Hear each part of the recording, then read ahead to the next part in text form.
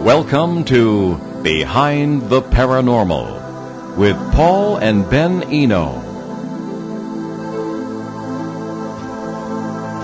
Is the Windsor hum? Are crop circles becoming more intricate and bizarre? What is the oscillating universe theory? Hello and welcome to the 653rd broadcast of Behind the Paranormal with Paul and Ben Eno. I'm Ben and I'm back, and today we are bringing back an old friend who is one of the world's most prominent science journalists, and we welcome your questions and calls. The numbers are 800-449-1240, that's from anywhere in the U.S. or Canada, and 401-766-1240 locally. Or you can email us, paul@behindtheparanormal.com for those. Linda Moulton Howe is an Emmy Award-winning television producer, documentary filmmaker, and an investigative science and environmental journalist who, among many other things, operates EarthFiles.com, the award-winning news website where experts, eyewitnesses, and viewers have been sharing the latest updates in Earth and astronomical mysteries since 1999. A graduate of Stanford University with a master's degree in communication, Linda ranges the world and has received no less than 24 TV production and journalism awards for excellence. Her books include An Alien Harvest, Further Evidence Linking Animal Mutilations and Human Abductions to Alien Life Forms, Glimpses of Other Realities, Volumes 1 and 2, about U.S. military intelligence and civilian testimonies about other forces that interact with terrestrial life, and Mysterious Lights and Crop Circles. Linda is everywhere in the media that cover those topics and is a regular contributor on Coast to Coast AM. So Linda Moulton Howe, welcome back to Behind the Paranormal. Well, thank you. I'm glad to be back. Oh, well, it's good to have you back. So when we talk about sky sounds, what are we talking about? Well, when it comes to these unusual sounds that have included booms, sounds almost like a trumpet, screeching metallic sounds, they go back to, in my work, January of 2011. And that was the very first time in my work at EarthFiles.com that I've been producing, writing, directing, and reporting since 1999 that I started getting dozens. This wasn't just a single email. It was dozens of emails coming from a variety of locations saying, let's say they will wake up at night, or one person, I think, was out walking a dog. There were a variety of locations and times where they said, and I heard, and what they were describing was, for the most part, most people in January 2011 were describing a huge boom sound, and the others, the metallic screeching sounds and the trumpet sounds, began to emerge later. But they all were coming in at the same time, and as I began to note and put out at Earth Files, anyone who has heard an unusual boom that has not been identified by Homeland Security or police or media or seismic USGS or military, there is a long list you have to go through. Well, now we are in 2016 August, and I think in the last 5 years, it is not an exaggeration to say that I personally have had at least 1,000 reports from not only the United States and Canada, but throughout Central America, parts of South America, Australia, New Zealand, and a tremendous number of reports in the Western Europe especially area, but the Ukraine has definitely had perhaps one of the most haunting of all in Kiev. It was recorded, if I'm remembering correctly, on August 11th or 12th in 2011. So that would be 5 years ago in that same year. And the story, the backstory, was that a woman who worked in a video production company in Kiev, in the Ukraine, who had equipment in her living room. It sounds just like me. I have equipment of varying kinds for video and audio, literally on 2 stories in different rooms. And the backstory is she heard a sound. Her children you can hear playing in the background, and she picked up or she walked to the balcony, and I believe she was on the 9th story, and she hears this unusual trumpet, eerie sound, and goes and gets her video camera, comes back to the balcony, and starts running for approximately 12 minutes. It is an extraordinarily unusual sound from beginning to end. Now, in the last 5 years, variations on that theme from Kiev in the Ukraine have been reported in Texas, in Mexico, in Costa Rica, in a whole lot of places. And I'll call them the critics of the world, they will say, well, obviously, the whole thing was a hoax in Kiev, and people are just copying the original hoax, and they are blending in themes from that in all these videos, and they're all hoax. I do not subscribe to that as an explanation at all. One of the videos that I had on Coast and on Dreamland and at Earth Files and other media that I do around 2013, if I'm correctly remembering, it could have been 2012, but it was in Texas. And there was rain and there was wind. And a person heard this sound and went out and videotaped. And it is so eerie to have mixed that with wind and rain at the level at which that you could hear all of this. I think was probably not possible in the way that this was recorded. All of this is to say that it has been a complex, extremely strange but persistent phenomenon that did have a beginning in January of 2011, and that adding to the mystery is that in some of the huge booms, of which USGS and military and Homeland Security and many others have said they have no knowledge of the source or why, there have also been reported by people and recorded in a couple of videotapes a huge bright white light that usually comes before the huge boom sound. What that is about, nobody seems to know. And I think closing this out as a brief overview, it's extremely important to remember that in Wisconsin, I believe this was back in around 2012-ish, 13 too, the mayor of a city there was on CNN and Fox all over the place talking about the week of unusual huge boom sounds that kept being reported at different times, day and night, and that she personally was out when the first call came in at 1 o'clock in the morning at the beginning of this syndrome. She, as mayor, she called the chief engineer of the city, she called the police, she called USGS, she called a whole bunch of people. And she met her law enforcement and city managers downtown, I think it was Madisonville, Wisconsin. And she met them to walk where in this area of the city where there had been this huge boom that they had gotten hundreds of calls to police and 911.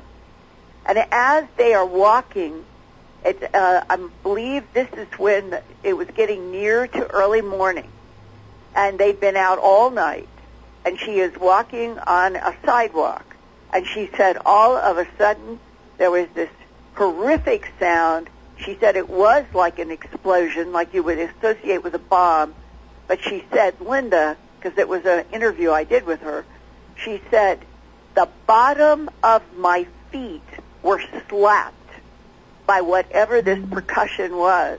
She said it hurt. The next night, the same thing happened. There was another huge boom, and she felt it at the bottom of her feet. And she said, like so many other people have asked me, how could it sound like the boom is coming from above in the air, as many people think, but the physical percussion would slap the bottom of shoes on sidewalks. And there is one of the big mysteries about these unusual sounds around the world for the last 5 years, where people think the sound is coming from may or may not be the true source, and I don't have an answer.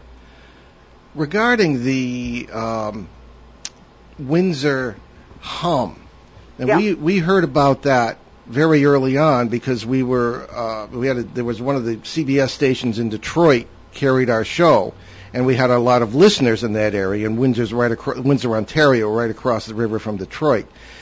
There was much speculation. Well, first of all, why don't you tell us about the Windsor hum, and then we'll tell you what people told us. Well, let's see. It is a completely different sound than what I've just been talking to you about. It's not a boom. It's not sounding like a trumpet. It's not like metal scraping. It is more, as many eyewitnesses have said, it is like listening to a diesel truck parked outside of your bedroom with the motor running. And I have done, I think now, 2 in-depth reports on it specifically.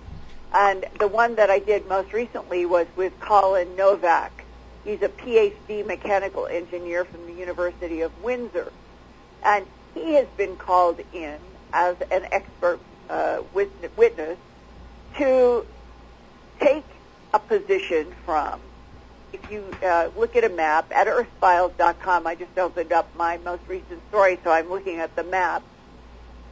If you are thinking where Detroit is in Michigan, on the United States side, directly across the Detroit River, within a short distance, is Windsor, Ontario, Canada.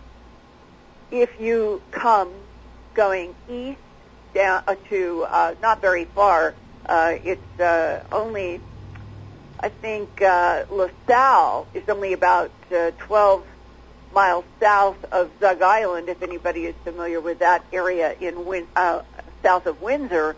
And LaSalle is across from River Rouge on the United States side, and River Rouge is the suburban community of people who live and work at industries on what is called Zug Island.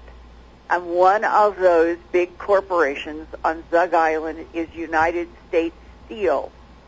And it has been there since 2003. That would be 8 years before we'll call the noise syndrome began in the world.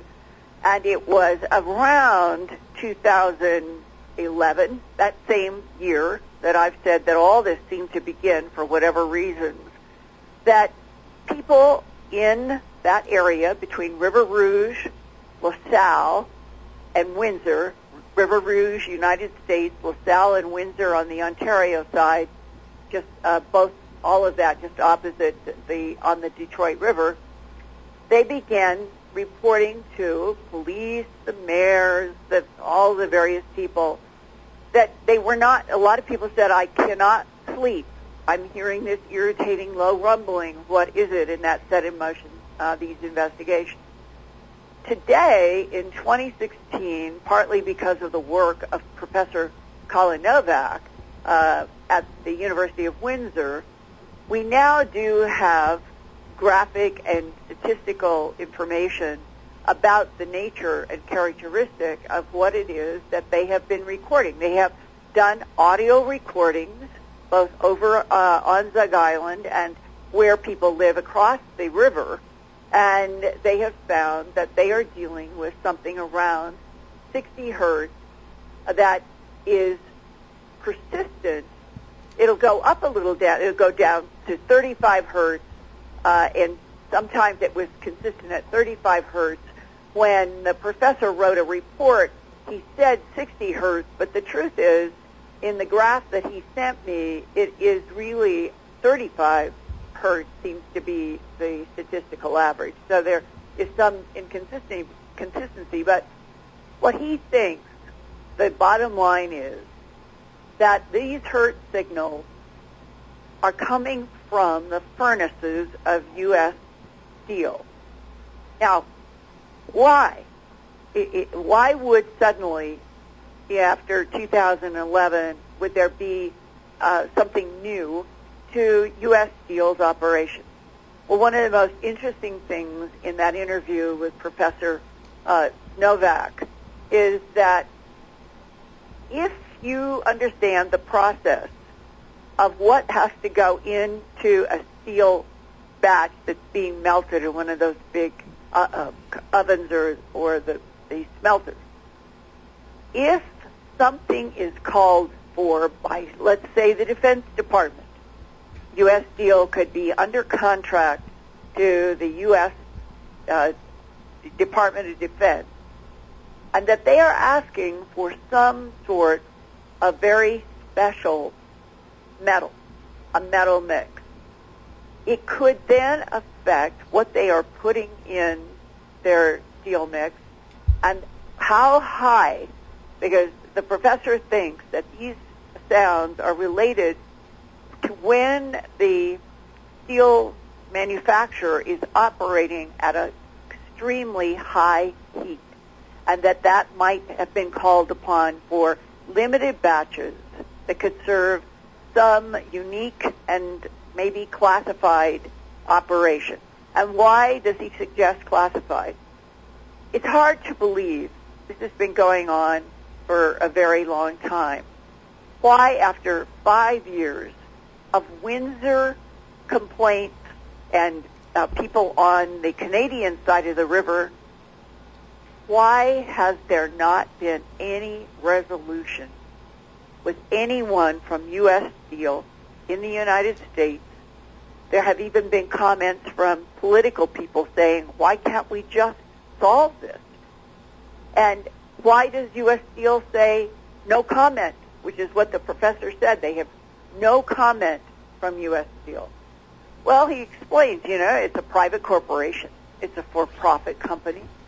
They simply don't want to allow access, or they don't want to cooperate with an investigation because perhaps they are doing something for the U.S. government that is special. And that when I asked him, I said, I wonder what would happen if the territories were reversed and the hum were coming from Windsor and the United States was complaining across the river in Dearborn and in that area around River Rouge. And the professor said, well, that's a very interesting question. I don't have an answer. And he said, I know that I have been puzzled why representatives of the Canadian government working with the U.S. government could not come to some sort of a solution to a problem that currently in 2016 has been increasing in complaints again on the river, on the Windsor side of the river in Canada. And if anyone listening to this program has any more information about that 30 to 60 hertz signal periodically coming from Zug Island, Michigan, I sure would appreciate it if you would contact me at my email address, earthfiles@earthfiles.com. Think of a reporter who files news about the Earth, earthfiles@earthfiles.com. And I always honor requests for confidentiality. But I think we are now at a point, as I am in so many other news stories, that if we don't get whistleblowers or somebody from inside of what's happening perhaps at U.S. Steel or over on Zug Island, we're never going to fully understand why, for 5 years, that people on the Canadian side in increasing numbers are complaining that they can't sleep. The sound is, to them, that rattling. And yet nothing happens politically between what you would think would be two of the friendliest countries on Earth. Yeah. All right. Well, what you said is pretty much what we heard. All the listeners who wrote in about that from that area were pointing to that island. So we'll just have to see, and we will encourage listeners to write in about that and to contact you. So I guess moving on with the sky sounds. Actually, I'm sorry, Ben. We have a question from a listener. I'm never allowed to ask Okay. questions again. You can ask questions. You can read. This is Phil from Orange, Massachusetts. He numbered them. All right, so yes, Phil he is, writes I'm to sure, us. a very systematic person. So he writes to us, I'd like to thank you for your courage and perseverance as you explore the mystery of livestock mutilations. My first question is, how difficult has it been for you to endure the sight of these mutilations over so many years? It has not been difficult at all because they are so clean, pristine, completely bloodless. That's what hit me on the first animal that I saw. I'll describe this to you so you all can understand why the animal mutilation phenomenon has never been explained as predator, disease, or satanic cult. It was the first week of September of 1979 that I made my very first phone calls to both ranchers, but especially sheriffs around the state of Colorado. I was director of special projects at the CBS station in Denver. My job was to make documentaries, live studio programs with audiences and news updates about subjects that were affecting the state of Colorado. And that summer, I had been working on another project when one of my audio people on my crew came off of a shoot for what was just beginning to be 2020 at the ABC network in New York. So he was on that network crew, and we were sitting having lunch, and he said, Linda, there's the weirdest story. He said, we just spent several weeks and over 100,000 feet of double system film back then. That was hugely expensive. And he said, and we couldn't keep the batteries operating. Back then, as opposed to digital equipment today, we worked with Nagras for audio and big, huge cameras for film, and you had to have clap sticks to have a frame-to-frame that you could sync between your Nagra audio and the film, and all of that operated on big battery belts that the cameraman and or audio person wore around their waist. And that meant that the camera team, audio and camera, were always connected together by cords. We called them the umbilical cords, and they had to move together in a kind of ballet in order to keep everything running. And those battery packs were critical to everything that we did. So when he said, we're on this shoot for ABC and network, and we cannot keep our battery belts running, he had my attention. I ended up calling the executive producer in New York, introduced myself as director of special projects at the CBS station in Denver, that I had just had this discussion with a crew person, and wanted to know when were they going to broadcast their investigation of these unusual animal deaths, known as animal mutilations, where they could not keep the battery packs going in the field next to these animals. And the EP, the executive producer, told me in that phone call, no, we scrubbed that because we're in the business of news and we could never get any hard answers. That was the entire motivation for why I wanted to get to the bottom of the animal mutilations at the beginning, that the ABC network had scrubbed over 100,000 feet of double system film because they couldn't get an answer. So now, in September, after talking with sheriffs and deputies, and they told me off the record, specifically I've written about Tex Graves, who had just retired from 23 years in the Logan County Sheriff's Office in northern Colorado, and I went up to see him first, and at the end of a long day of looking at Polaroid photos, all bloodless, very high strangeness, he said, Linda, let me save you some time. The perpetrators of these animal mutilations are creatures from outer space. And I'll never forget that I felt like somebody had hit me with a 220-volt circuit or a garden electric fence. It actually had a physical impact on me as I heard those words. And within 2 weeks of my nagging about what the sheriff had said, I had gotten a call from a deputy and sheriff who knew about the work I was now doing investigating animal mutilations. And this was from Walsenburg, Colorado, at the far southern end of Colorado. Logan County is in the far north. Walsenburg is in the far south. Many hundreds of miles between those two locations. Linda, I have to interrupt. We have to take our break.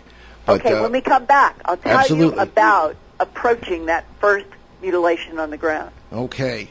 You're listening to Behind the Paranormal with Paul and Ben Eno on WOON 1240 in New England's beautiful Blackstone River Valley. We'll be right back with Linda Moulton Howe. Stick with us. ON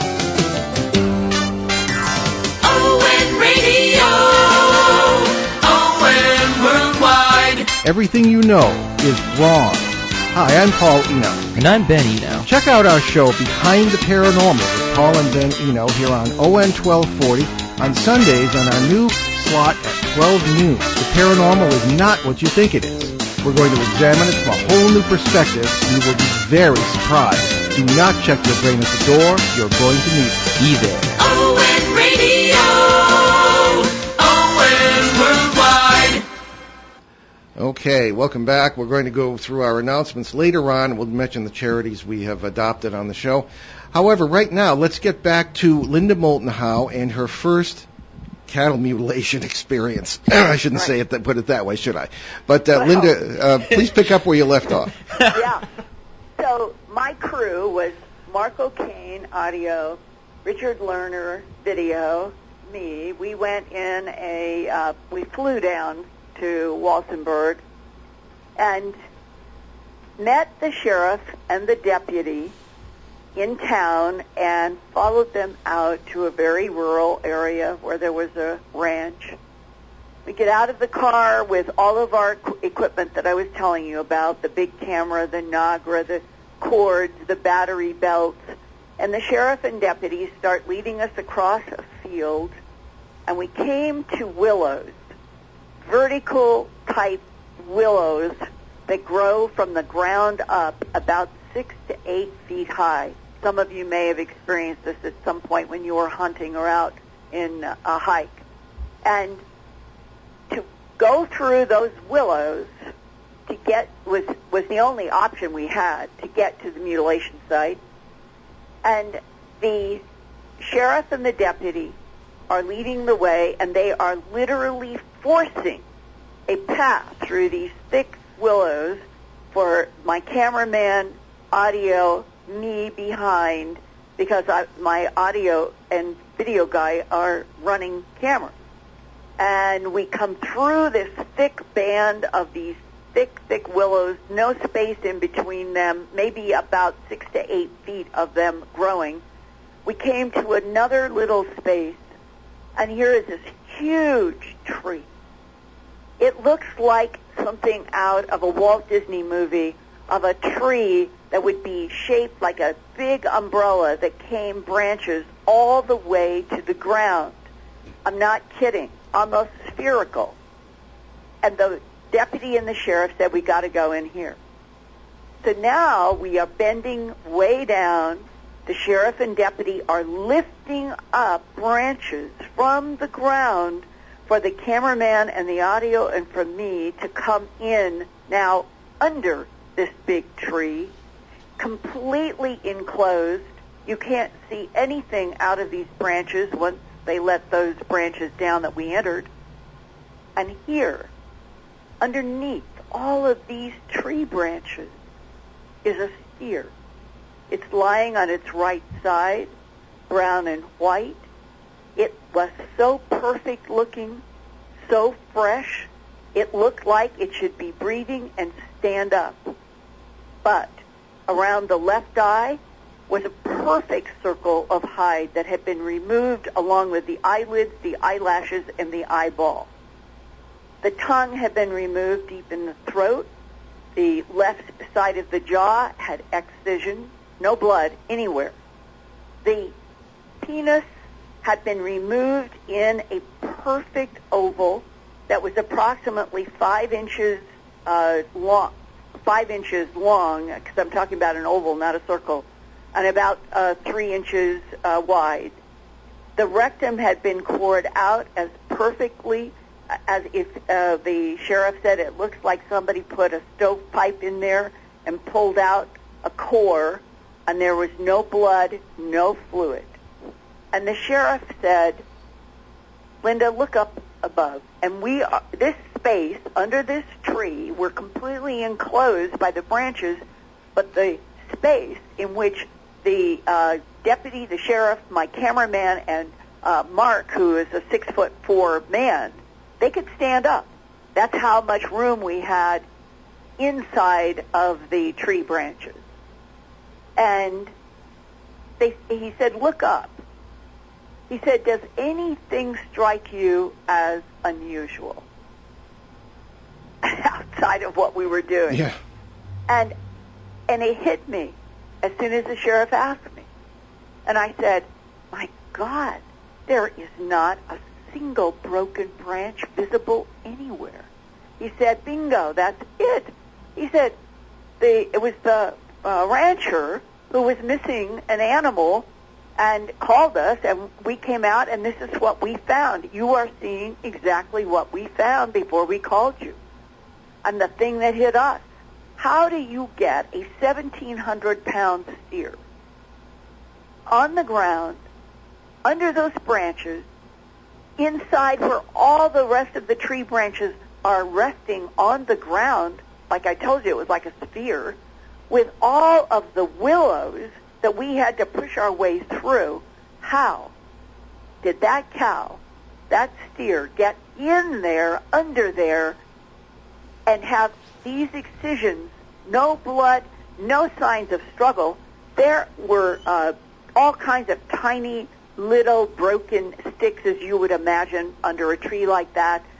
There was no disturbance in that ground anywhere. It was as if that cow had been popped, zapped into that space under the tree. Okay. And that was the first case that I and the cameraman and the audio, I remember them looking and saying, holy, you know what, this is impossible. Well, there, all these years, 79 from 16, this is the 37th year since what I just described, and I have been all over this world. I have walked in ranchers, pastures, all over the United States and Canada and down in New Zealand, Australia, and in England, and I have seen literally now, I don't know, 100, 200 of these animals, and it is the lack of blood. It is the lack of tracks on the ground. It is the preciseness, the precision that is completely the opposite, totally the opposite of what predators and satanic cults do and cannot be explained by disease. And it is law enforcement that will always tell you when they're honest. We are dealing with creatures from outer space, and there are law enforcement that I have talked to who have told me firsthand about their own sightings of beams of light coming out of discs of light in the sky. One rancher told me that back in 1979 that he had seen with his own eyes one of his cows rising in a beam of light. Scared him, and he didn't go back to that pasture, ran back to the house, and didn't go back until sunup.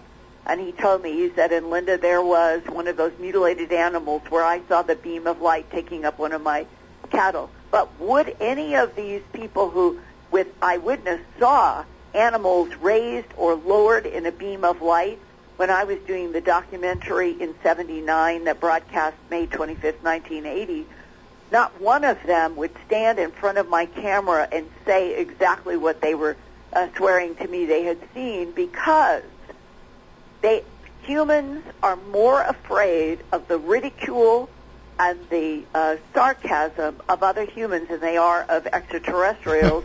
Yeah. And our government counterintelligence operations have known that since World War II. And counter intel has worked overtime to keep the truth about this subject away from the public and the media. Well, we have, Ben, there's the question from Phil continues. Yes. Well, I mean, you answered a majority of this, but you answered half of the second question. So he essentially asked about the case that you were just talking about, and he ends the question with, is the absence of any signs that the animal walked through the thicket some of the best evidence you've encountered to support the assertion that there are external agents responsible for the phenomena? When you experience what I just described, law enforcement, not just me, the reporter and producer, it's law enforcement who said, this is impossible. How did this 1,700-pound animal, it didn't get there by itself. And it couldn't have been dropped through the tree branches, so how did it get in there? And that's where you begin thinking about technologies that can beam a cow up. If it can beam a cow up and put them down, as ranchers and law enforcement have seen, then maybe they can materialize the cow and put it in there almost on purpose, either to hide it or who knows. But it is the high strangeness. I'll tell you guys one other that fits into this category of why, as a person who I graduated from Stanford University with a master's degree in communication, I made documentaries for 2 years at Stanford University, first with the medical center, produced a documentary for them that they used for 19 years after I graduated from Stanford. My master's thesis was on the brand new effort at the Stanford Linear Accelerator to use computers to analyze atomic bombardment images. Until then, it had all been laborious work by people staring with their eyes and writing things down on paper. So I always have had a beat that was focused on science and medicine and the environment, which is where the animal mutilations fit. I'm trying to get understanding and get to the bottom of why is this happening, how is this happening, who or what is killing and mutilating these animals in such a strange way, and it is around the world in both hemispheres and has been going on for at least a century. One person in the government told me, Linda, we have evidence that this has been going on our planet for thousands of years, and it is extraterrestrial. Well, now let's jump to another one of the most haunting incidents that I have ever experienced that underscores what happened in Walsenburg. The crew and I went to Elizabeth, Colorado to interview a man named Bill Wow, W-A-U-G-H. He was a deputy sheriff in the Elizabeth, Colorado, and he worked for a wonderful sheriff who was kind of a John Wayne character, wouldn't talk much, but knew he was dealing with something really strange. And that night, we went to Bill Waugh's house, and I asked him, what is the highest strangeness that has convinced you that we're dealing with extraterrestrials? Because that's what he told me, too. And he said, and it would have been, the story I'm telling you would have been approximately, this occurred to them around 1976 to 77, and I'm talking to them and him in 79. They had been getting, he said, dozens of reports of dead and mutilated animals, and they had seen a lot of them, and they also were hearing ranchers say, it looks like the barn is on fire with red-orange light, and I go out, and the red-orange light rises into the sky as a ball, and that's when I have a mutilation. So, in addition to the reports they were getting by phone, law enforcement was also doing stakeouts at night trying to see these red-orange spheres that they were hearing about from some of the ranchers. And Bill Waugh said, of all things, on this one stakeout night, they get communication from Stapleton Airport. That is what it was called in Denver back in the 70s. Stapleton Airport was letting law enforcement know that they had an unidentified, on radar, moving at tremendous speed, going from north to south from Denver going toward the area of, this was not Raton, New Mexico. This was down in Huerfano County, where a man, Lou Girodo, was working, and in between Denver and the south part of Colorado, you could fly right over Elizabeth, Colorado, where this deputy was. And so they're hearing about the fact that this thing is moving, and now they start looking in the sky, and this is what eyewitness description. He compared the color to a pumpkin, a ripe pumpkin. And he said it was spherical, and to the mind, the human eye, he said in the sky, to him and the deputy, it looked like the size of a full moon, moving at rapid speed, and stopped right in the night sky and went straight down to the ground and into the ground. And he said the deputy and he are looking at each other and, what is this? Where did this thing go? They call back the sheriff's office. This is what we've just seen, and they're told stay out there and watch and see if any more.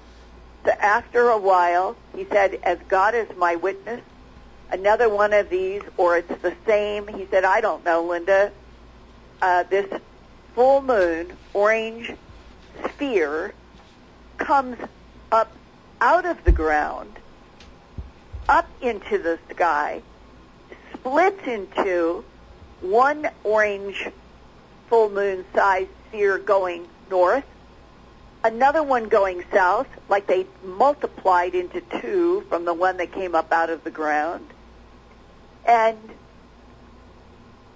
took off. Okay, so now the deputy telling me this story is that he and the other deputy, they get in their car and they are going to try to travel to this area where they have seen this. And they come to a place in the road where there is an intersection.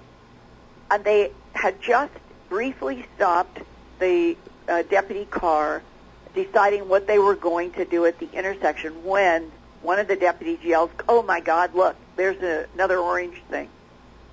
And he said this one coming straight at their car, he estimated was maybe 3 to 5 feet in diameter. And the thing that they had seen in the sky, he said if it looks like a full moon, it's got to be pretty big. But this he thought was smaller. And it's coming straight at their deputy car, and he said he yelled to his deputy, jump, while he hit the brake. So the car is coming to a rolling stop.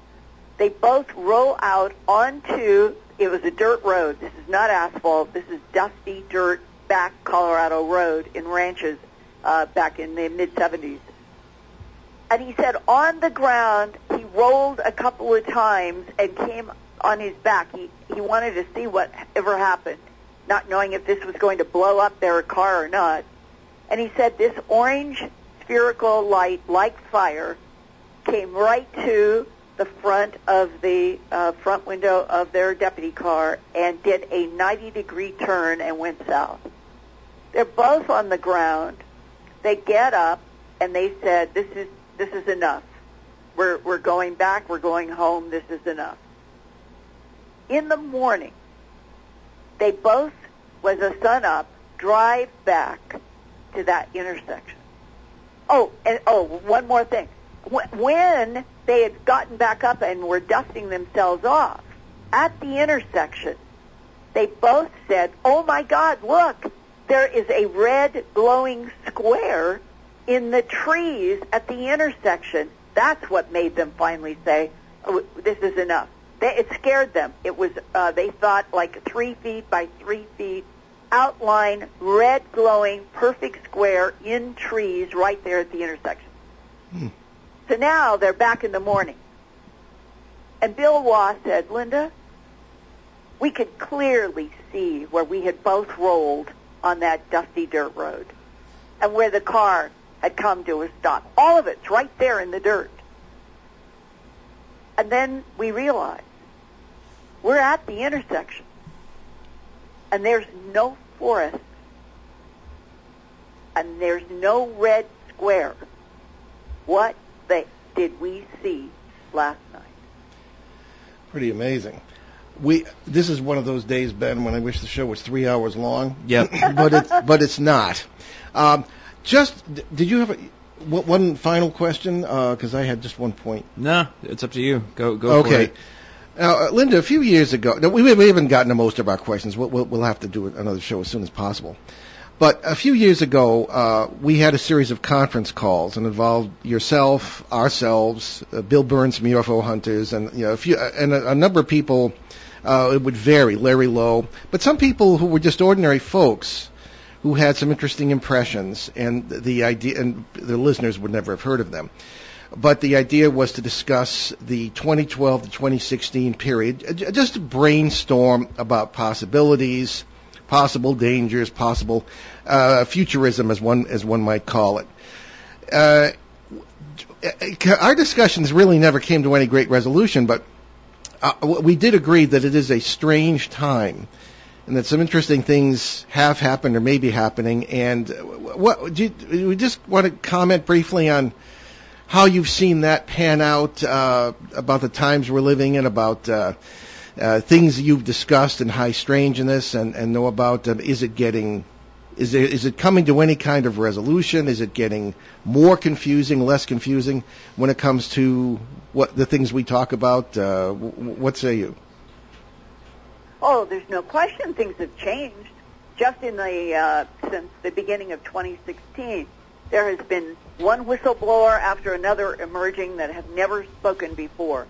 One, William Mills Tompkins, working on a book with Robert Wood, who worked at McDonnell Douglas, goes on the record in the book with me, with others, saying that in World War II, he just had his 93rd birthday in May, and let me tell you, he's sharp as a tack. And that's why he's telling a story about being a young man in World War II, because he's 93 years old, and he still can talk very coherently.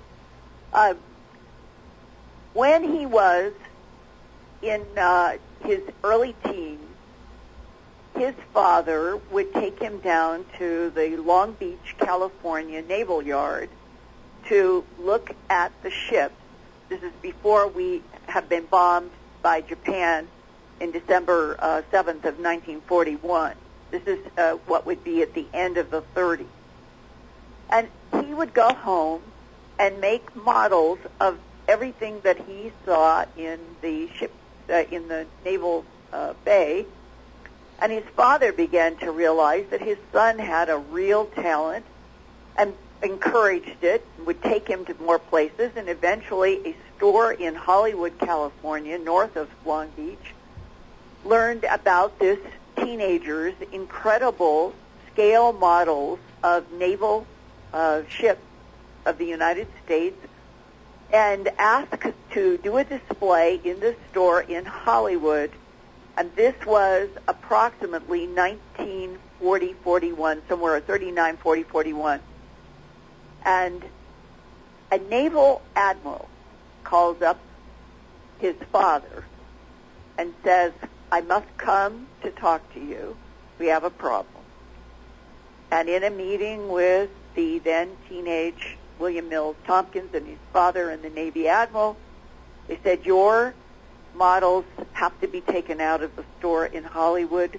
They are a threat to our national security. And what we have learned is your scale models are so accurate that enemies could use your scale models.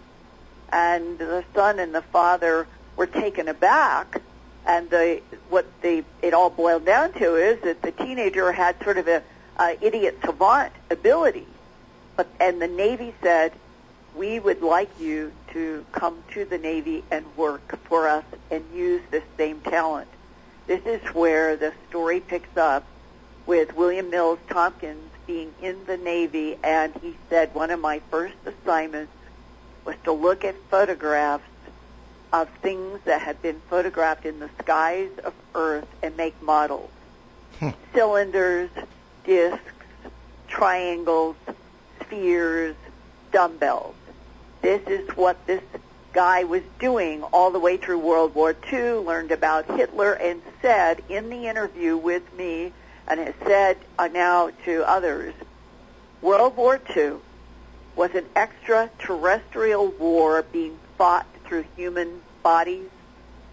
And the story he is telling today is now being told by Thomas DeLonge through the so-called military advisors that he is working with, was in the Anthony Sanchez book, UFO Highway.